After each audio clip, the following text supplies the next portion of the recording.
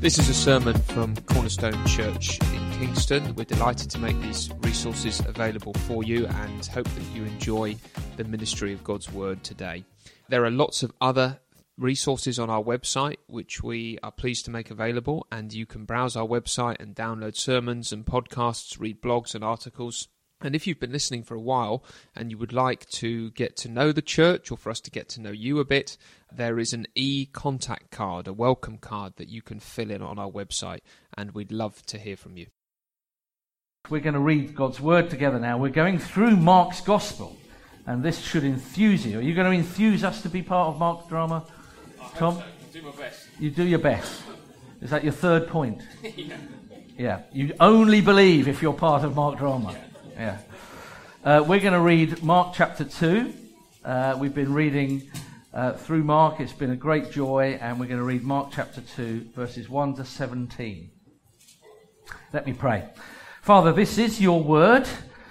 These are real events, and they're dynamite. We pray that you would help them explode in our minds and our hearts, that we may love you and serve you. In Jesus' name, amen. A few days later, when Jesus again entered Capernaum, the people heard that he had come home. They gathered in such large numbers that there was no room left, not even outside the door, and he preached the word to them. Some men came, bringing to him a paralyzed man, carried by 4 of them. Since they could not get him to Jesus because of the crowd, they made an opening in the roof above Jesus by digging through it and then lowered the mat the man was lying on. When Jesus saw their faith, he said to the paralyzed man, "Son, your sins are forgiven." Now, some of the teachers of the law were sitting there thinking to themselves, "Why does this fellow talk like that? He's blaspheming. Who can forgive sins but God alone?" Immediately, Jesus knew in his spirit that this was what they were thinking in their hearts. And he said to them, "Why are you thinking these things? Which is easier, to say to the paralyzed man, 'Your sins are forgiven,' or to say, 'Get up, take your mat and walk'? But I want you to know that the Son of Man has authority on earth to forgive sins." So he said to the man, "I tell you, get up. Take your mat and go home." Got up, took his mat, and walked out in full view of them all. This amazed everyone, and they praised God, saying, "We've never seen anything like this." Once again, Jesus went out beside the lake. A large crowd came to him, and he began to teach them. As he walked along, he saw Levi, son of Alphaeus, sitting at the tax collector's booth. "Follow me," Jesus told him. Levi got up and followed him.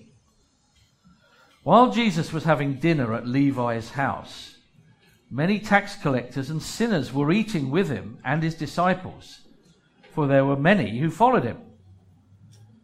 When the teachers of the law, who were Pharisees, saw him eating with sinners and tax collectors, they asked his disciple, "Why does he eat with tax collectors and sinners?"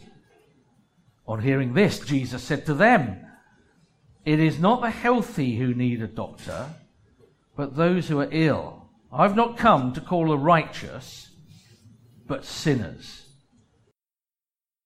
Good morning, my name is Tom, I'm one of the pastors here, lovely to have you with us, and joining online, good to welcome you as well.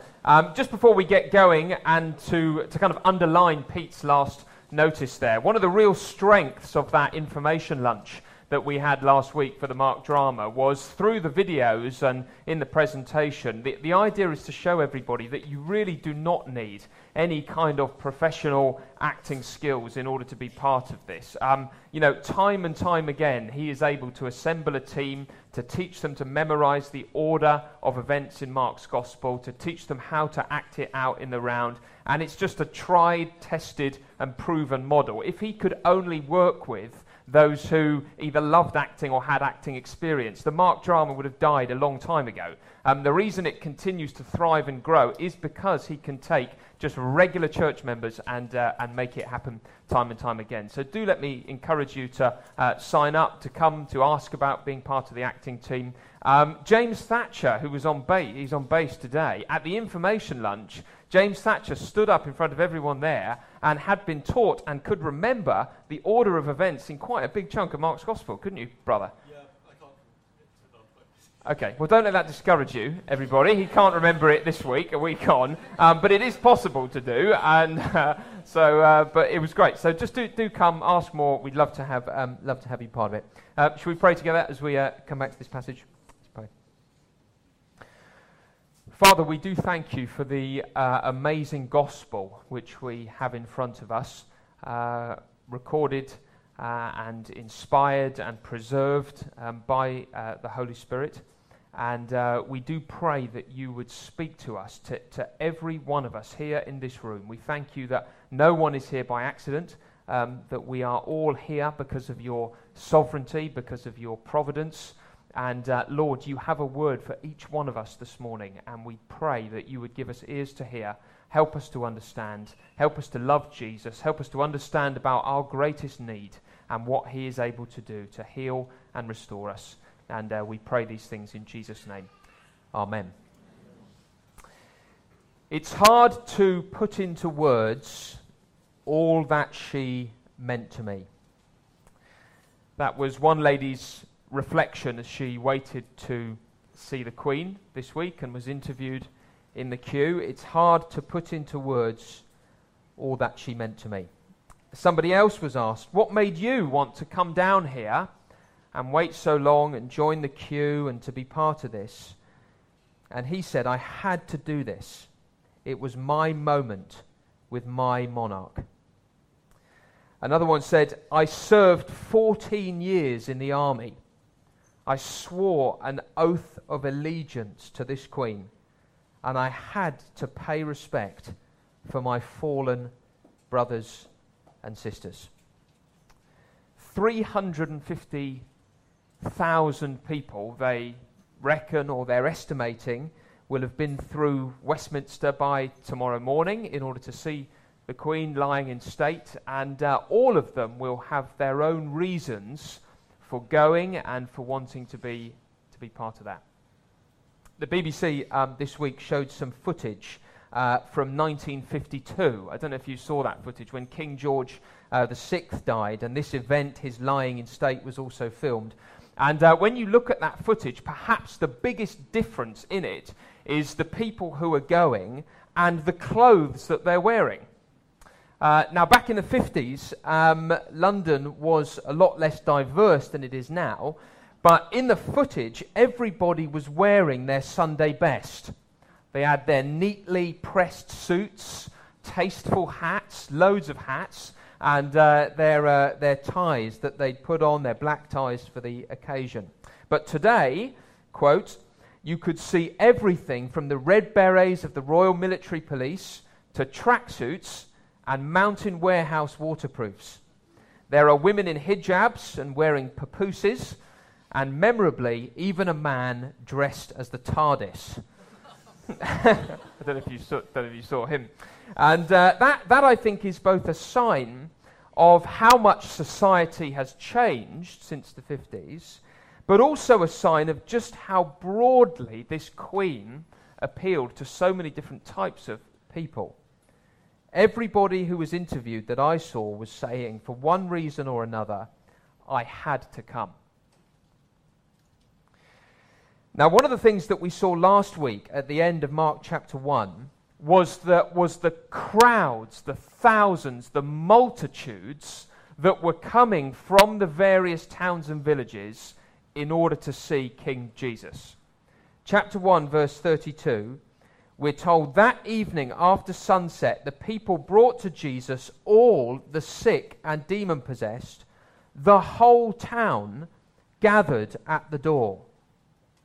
And I think if you had gone along the queue with a microphone, if you had interviewed the members of that crowd that was gathering to see Jesus and said to them, and what makes you be here today? What led you to come out and join this crowd? Why are you here? What are you hoping to get from this? I think they would have said different things. One might have said, to be honest with you, I don't actually know how I ended up here. My whole town was just leaving and coming out to see this man, and I thought, I don't want to be left out. I don't want to miss this opportunity. I'm going to go with them. I'm going to join the queue. What made you join the queue here today, madam? Well, in the last few years, my eyesight has been getting worse and worse, and I'm afraid I'm going to go blind soon. This is really my last chance. I've heard this man can help people. I'm here today, and I'm in the queue to see if he can help me. And what about you, sir? Why are you here? Why have you come to be part of this moment? Why are you in the crowd? Well, keep this to yourself. But I've felt the first signs of what I think is a skin disease at the end of my fingers. And I'm worried that if I don't get this sorted soon, I'm going to be outcasted from society. I have to leave my family, my loved ones. I won't be able to go to the temple. I've heard this man can help people like me. And so I'm here today to see if he can help me. All of those people gathering around Jesus, all of them who had joined the queue, would have their own reasons for being there. That evening after sunset, the people brought to Jesus all the sick and demon-possessed. The whole town gathered at the door. And now imagine yourself in that queue. Try to put yourself there. You're waiting to see the king. You're gathering around the house. You've heard he's in town. And the microphone comes to you. Why have you come today, sir? Why are you here, madam? What are you hoping the king will do for you? What would you like to get out of this experience? I wonder how you would answer those questions. Why are you here? Why have you come to see the king? Because what we're going to learn today is, although the needs that we have in this life are very often not trivial, they're serious, and they do matter to the Lord, Mark wants us to see that there is a deeper reason why we should queue up to see the king. And because Mark just loves a good story, he's not going to tell us what that reason is, he's going to show us. And these two stories that we've read this morning, verse 1 to 12 and verse 13 to 17, are some of the most loved stories in all of Mark's Gospel, and they make the same basic point. The reason that we should go into town and queue up to see the king, the reason that we should gather around him wherever he is because Jesus Christ is God's greatest gift to meet our greatest need. That's why we should queue up, drop what we're doing, take a day off, and go and see the king. He is God's greatest gift to meet our greatest need. Let's see it as Mark tells us in these two stories. The first heading, the Son of Man and the paralyzed man. The Son of Man and the paralyzed man. Let's pick it up in verse 1 of chapter 2. A few days later, when Jesus again entered Capernaum, the people heard that he had come home. They gathered in such large numbers that there was no room left, not even outside the door, and he preached the word to them. He preached the word to them. Now, the crowds may not have come for that. They may not have joined the queue in order to be preached at, but that's what's going to happen. That's what is happening. Jesus is teaching them. And that shouldn't be a surprise to us if we were here last week, because we saw last week, didn't we, that of all the needs that Jesus has come to help and redeem, the priority, the reason that he came forth, the very thing that he wanted to be the heartbeat of his ministry was a word ministry. He had come to preach and to announce the arrival of the kingdom of God, and that all people, through a repentant faith in him, the king, could come in, be saved, be part of it. Preaching was what he was all about. It was his priority. But then these friends show up. There's 4 of them, plus their mate, and a few others, it seems, and the whole scene is about to change. I saw another article this week that had the headline, "Friendly Crowds Honour 2 Great British Traditions, the Queen and the Queue." Friendly crowds on two great British traditions, the Queen and the queue. There was even an article on the BBC entitled, "Where do I join the queue?" which I thought was just such a British article, wasn't it? Where do I join the queue? And that was quite a big concern, wasn't it? You know, they had this live queue tracker, which I guess is still going on. You could see how long it was going to take you to get to the Queen if you were from the back. It would tell you what station to get off. You could plot your map. There was GPS, start, everything. The queue was a huge part of this week, wasn't it? And you imagine these men, these four men, bringing their friend to see Jesus, and they get to the house and look at the size of the queue. There's people everywhere. There's no GPS tracker to tell them where they need to join it. There's no recommendation as to which station they should have got at. They must have felt hopeless to begin with. They turn up at the house. What is the point in this? Look at the size of it. We're never gonna get there. Well, verse 4. Since they could not get to him, to Jesus, because of the crowd, they made an opening in the roof above. So these old houses would have had staircases on the side, apparently, so there would have been a way up to the roof. They made an opening in the roof above Jesus by digging through it. And it's worth knowing this was not like a Velcro roof that you could just peel off. You know, this would have been quite an operation. They would have had to dig through tiles, dismantle the tiles. They would have had to scoop out bits of earth probably, even remove some of the beams in order to lower their friend down to see Jesus. And with all of that work that was required to get him to the feet of Christ, with all of that discouragement of a massive crowd, you can just hear Satan whispering in their ears, can't you? Just give it up, fellas. There's no point. You're not going to see him today. How long has he been paralyzed? A long time, yeah? One more day is not going to hurt him. Why don't you come back tomorrow? Why don't you try then? He's going to be too... But just think of all the needs in there. He's going to be too busy for this guy. Why don't you try again another time? It's interesting, isn't it? Whenever we want to bring people to Jesus, there's obstacles. Whenever we want to try to bring friends to meet the Saviour, there's reasons not to do it. Oh, they're too busy. They're never going to say yes. This leaflet is crummy. Why would they come on the basis of that? They seem so happy without God. They don't really look like they need anything. Maybe I'll just wait till next year. Maybe I'll do it then. I'll tell you what, when I move house, I'll make way more of an effort with those neighbours. There's always reasons, isn't there? Always obstacles when we want to bring people to Jesus. And those are not unreal. But these guys carrying their friend seem to have these two basic convictions. Our friend on this stretcher needs help, and we think this man can do something about it. And so look what they do. Verse 4. They lowered the mat that the man was lying on. I mean, just imagine that. Just imagine what it must have been like in that house as this hole begins to open up in the roof. The sunlight bursts in and illuminates the room. And then all of a sudden, this stretcher-shaped shadow appears, casting a shadow on the floor. And you see these men with their ropes gently lowering down the man in front of Jesus in a crowded room with the religious leaders sat there. It's impossible to ignore. It must have gone deadly silent. I mean, when you're preaching, particularly in the middle of town and in a room like this, there are all kinds of things you have to ignore.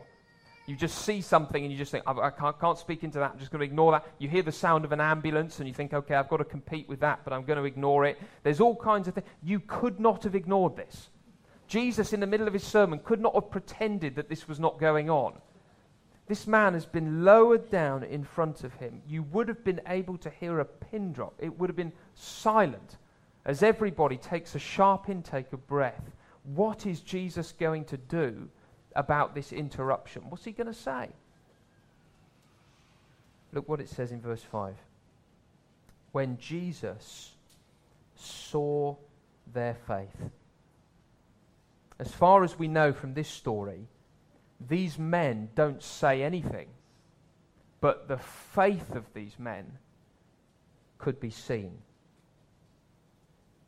Sometimes we claim to trust in God with our words. But if you look at our reactions, in reality, we are moving up and away from him. We say, my faith is strong. It's never been stronger. I've never enjoyed a richer experience with Jesus than I do at the moment.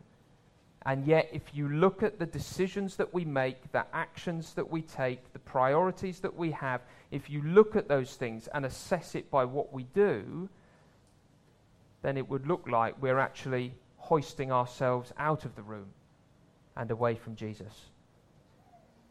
And yet, as Jesus looks at these ropes and he sees the faces of these men and sees the man coming down on the stretcher, Mark tells us that Jesus could see their faith.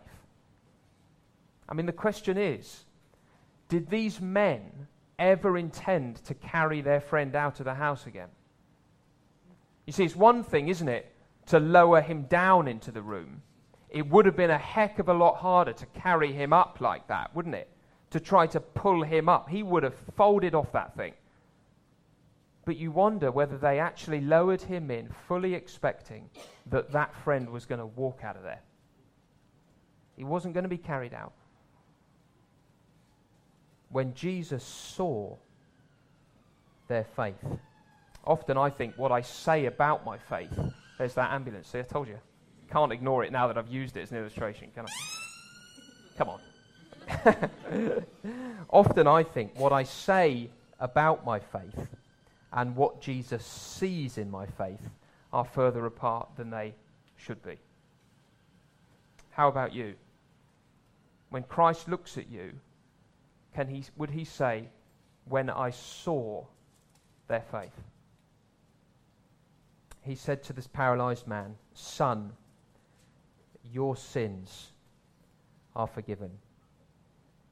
And I don't know what these mates were thinking, but in that moment, some of them in the room must have been thinking, your sins are forgiven. That is both inappropriate and irrelevant.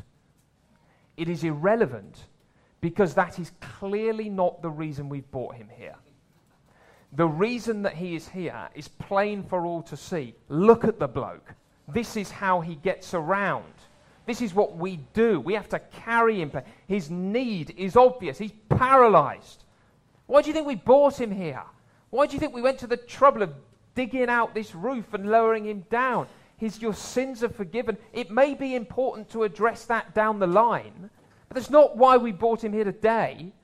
It's irrelevant, and it's inappropriate, isn't it? Isn't it inappropriate when this man has been suffering physically with this condition to then bring up his sin, to sort of begin to make him feel a bit worse about himself, perhaps, than he already does? Your sins are forgiven. It would feel inappropriate and it would feel irrelevant. But Jesus has made no mistake. Without minimizing his pain or his condition, he sees through the presenting issue to this man's deepest, most enduring need. Your sins are forgiven. And everyone's thinking, well, let's see what they're thinking. Verse 6. Now, some teachers of the law were sitting there. And that's interesting, isn't it, that they've got a seat. I mean, everyone else is crowding in. I would think it's standing room only. There's loads of people outside, but the religious leaders have got a seat. How did they do that? I mean, did they come early because they were so keen to investigate Jesus? Were they there really early? Did they come into the room, push past the queue like some of the less popular celebrities did this week? I don't know if you heard of a few of them. No need to name them now, but they got slammed, didn't they, some of the celebrities, because they refused to queue like David Beckham did and pushed their way to the front. Is that what they did? Just cut the queue and get there? Or maybe Jesus was just incredibly gracious to them and in a sense wanted to honor their position and move people out the way so that they could sit down. We don't know, but they've got a seat. It's interesting, isn't it? They're thinking to themselves, why does this fellow talk like that? He's blaspheming. Who can forgive sins but God alone? Now, if you're familiar at all with the Gospels, you know that words like scribe, Pharisee, teacher of the law mean bad guys. Okay? But before we dismiss them out of hand here, they do have a right to be suspicious about this sort of thing. You know, here is a man going around, gathering attention, claiming to forgive sins, claiming to speak in the name of God. They, as the religious leaders, have a right and even a duty to investigate that, don't they? In fact, that's not only the wise thing to do, they were commanded in the scriptures to investigate that sort of thing. You look at Deuteronomy 13, where it specifically says, if there is a prophet among you claiming to speak in the name of the Lord, taking God's authority on his own lips, thinking that he can do signs, you have to check him out. You have to go and make sure that he really is a messenger of God. And so before we come down too hard on them, there is something okay in what they're doing in investigating this. But Jesus sees what is really behind their investigation. That's the key thing. Verse 8, immediately, and this is in itself a miracle, isn't it? Immediately Jesus knew in his spirit that this was what they were thinking in their hearts. And he said to them, why are you thinking these things? Which is easier, to say to this paralyzed man, your sins are forgiven, or to say, get up, take your mat, and walk? And it's a good question, isn't it? Whenever you come back to this passage, I don't know if you find yourself wrestling with that. Yeah, which is easier? I know I worked this out last time, but what is easier here? And the reality is, it is easier to say you're forgiven, isn't it? It is easier to say that because there's no way of proving it. If Jesus says, I tell you, get up, take your mat and walk, and there's just tumbleweed and inaction, it's going to be hard for him to bounce back from that as a preacher. He's just said something, declaring something with authority, and nothing happens. But this forgiveness is a heart work, and it's very difficult to measure it. If you've ever read the book The Pilgrim's Progress, you'll know that the main character, Christian, and before he gets to the cross, he has this enormous burden, this weight, this pack on his back, which represents his sin and his guilt before God. And he's carrying this thing around until the moment he sees the cross and it rolls off his back and down the hill and into the empty tomb. There's a very visual image, something you can see his sins falling off his back and into the tomb. It doesn't happen in real life. We don't carry that weight around, literally. Because this forgiveness is a hidden, it's an inside, it's a heart work. But Jesus is wanting to show that he can do both. He's not going to leave them thinking about that for long. Verse 10. But I want you to know that the Son of Man has authority on earth to forgive sins. So he said to the man, I tell you, get up, take your mat and go home. He got up, took his mat and walked out in full view of them all. Amazing, isn't it? When Jesus said last week to the demon-possessed man, be quiet, the demon left him. When he said to the leper, be clean, he was clean. When he said, get up, take your mat and walk, he got up, took his mat and walked. And that means when Jesus said, son, your sins are forgiven, that reality took place in his life, in his heart before God. There's no real way to object to him now, is there? This is the Son of Man. He chooses that title. It's his favorite title in Mark's Gospel. This is the one from Daniel 7. Entrusted with all authority, led before the Ancient of Days and given all authority. And he is channeling his God-given Son of Man authority into the forgiveness of this man's sin. Your sins are forgiven. This amazed everyone. And they praised God, saying, we have never seen anything like this. And although that sounds like a really hopeful response, I mean, if someone said that after the sermon, we've never heard anything like this. You'd be quite encouraged as a preacher. But Mark wants us to know we shouldn't get too excited because their praising of God doesn't seem to go any further than we have never seen anything like this. It's interesting, in Matthew's Gospel, when Jesus talks about Capernaum, in Matthew 11:23, he says, Capernaum, will you be lifted up to the heavens? No, you will go down to Hades. For if the miracles that were performed in you had been performed in Sodom, it would have remained to this day. In other words, Capernaum, you are a privileged place. If all these miracles happened in Sodom, if they had seen what you've seen, they'd still be standing. They would have repented and turned to the Lord and avoided destruction. But you Do you think you'll escape? In other words, they are excited, they are impressed, but generally the Gospels want us to know they did not repent at the miracles.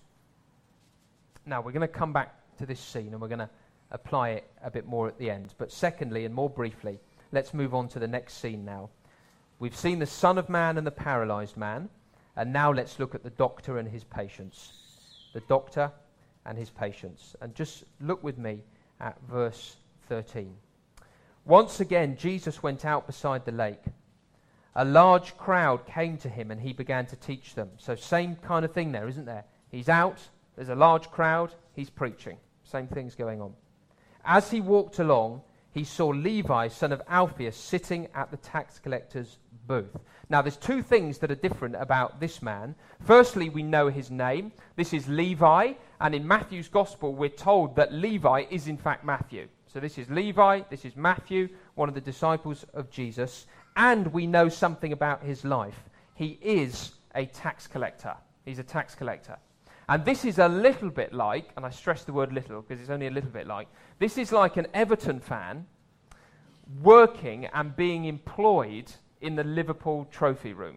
Okay, this is what this is like. So in his social life, this fan wears an Everton shirt, but when he goes to work, he has to wear a Liverpool shirt, and he spends his days polishing Liverpool's silverware and showing people around the trophy room. That's his job. Now, how would other Everton fans view him at that moment? Wearing the Everton shirt down the pub, but spending his days polishing Liverpool's trophies and waxing lyrical about them to all the guests who come. I don't think he would be seen as really a true fan. Well, the tax collector was a little bit like that. Levi was working for Herod and the Romans. He's meant to be a Jew, and he is working for Levi and the Romans. In other words, he is funding Gentile occupation. That's what he's doing. He's funding the Gentile machine. But more than that, they were famous for overcharging people, famous for exploiting people. They were famous for kind of thuggish behavior, okay? Now, Mark doesn't tell us that Levi was personally into that side of things, but the point is the profession that he took made him despised. And so if his parents, if his dad, Alphaeus, was at a dinner party, and someone said to him, "And your son, Levi, isn't it? What's he doing with himself at the moment?"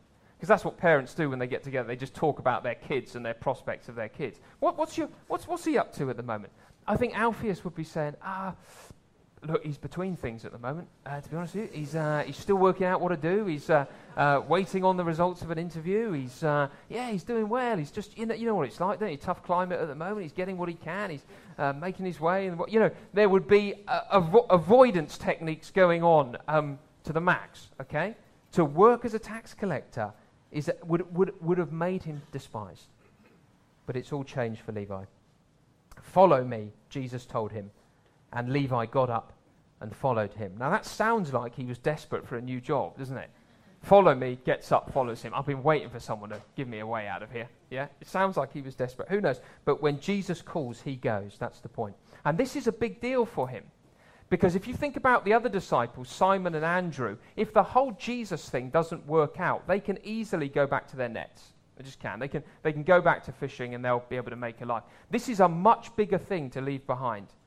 He's walking away from Roman Herod employment. He's going to change his cards again. This is going to be a sought-after job. It's going to be hard for him to go. This is a costly decision for him. He gets up and he goes at the word of Jesus. And as you can see, he doesn't really seem to mind. Because the very first thing he does is invite all his mates to dinner with Jesus. He gets the tax collectors, and he gets his fellow Sabbath breakers, and he gets Gentiles, and he gets prostitutes, and he gets whoever he can, whatever contacts he's got, and he basically says, right, you guys, I want you to meet him, and him, I want you to meet them. Which is all evangelism really is, isn't it? You become a Christian, you want to follow Jesus, and you say to your friends, I want you to meet him, and I want him to meet you. That's all it is. And so he throws this dinner party, and it is full of the what one author would call the last, the least, and the lost. That's who's at the table. It's the last, the least, and the lost. And you know, because we know Jesus, most of us in this room, this isn't surprising to us really. But this really would have been a shocking thing for a religious teacher to be doing. It really would have. And you can see that by what the teachers of the law say. Verse 6, when the teachers of the law, now were they invited? Did they just turn up? I don't know. When the teachers of the law, who were Pharisees, saw him eating with sinners and tax collectors, they asked his disciples, why does he eat with tax collectors and sinners? And it's interesting that they asked the disciples, isn't it? And Mark doesn't record how they responded to that question. And I guess, to be honest, they probably didn't really know the answer at this stage. Maybe they didn't know. Why does your teacher eat with people like this? Yeah, do you know, it's a good question. I don't know. Shouldn't really, should he? I agree, it's a bit messy. It doesn't look good, does it? And again, there's something in the Pharisees which may be a right instinct here. You know, all of the wisdom literature in the Bible would say, be careful who you hang out with, because people like that can corrupt good character. You know, that's how a gang works, isn't it? It's based on shared values and a shared morality. Jesus is hanging out with all these guys. You know, what is that about? Is he going to be into that? Is he going to start promoting that? But once again, Jesus knows what's going on in their hearts. Verse 17, he breaks in over the disciples. On hearing this, he knows their thoughts, he overhears their conversations. Jesus said to them, it is not the healthy who need a doctor, but the sick. I have not come to call the righteous, but sinners. It's a beautiful sentence, isn't it? Jesus came to this world to preach. But in his preaching, he was so unlike the Pharisees. When the Pharisees preached, people would have sensed something of their authority. They would have been made aware of the burdens and just how far away they were from God's standard. But they would have left the sermon feeling overwhelmed by their burdens, like the people talking to them wouldn't even be willing to lift a little finger to help them. They would have been aware of their sin, but gone away guilty and crushed by their sin. When Jesus spoke, there was honesty about their sin. But the last and the least and the lost were just attracted to him in a way they had never been to anyone else. They sensed in his words God's condemnation of sin, but there was also a warmth and a sensitivity and a kindness about him that made them want to be with him, even though he spoke like that about their sin. That's why he got the name, the friend of sinners, because they sensed that in him. That he was a doctor who had come not just to tell them that they were sick and that it was terminal, but to give them an honest report about their health and to say, and I'm qualified to heal you, and I love to heal you, and whatever sickness you've got, come to me, I'm going to cleanse it out of your blood, and I'm going to make you right again. That's the sort of doctor you want. You don't want a doctor that looks at your scan and pretends that it's not serious. You want one that gives you the honest truth, but then brings a sweet word of, and you know, me and my team, we reckon we can sort this out entirely, and we can give you a clean bill of health. And so these two scenes describing to us who Jesus is, what our greatest need is, and how we should engage the world. And those are the two application points I just want to rub in now that we've looked at these scenes. These stories affect how we view the world, and they affect how we view ourselves. They affect how we view the world and how we view ourselves. Firstly, let's think about how they affect our view of the world. If Jesus is the friend of sinners, if Jesus has come to be with sinners and to give them good news, that is surely a model for how Christians ought to be too. That must be one of the reasons that Mark put this in his Gospels. What one thing he wanted the early church to know, that just like our Lord, we should be the friends of sinners.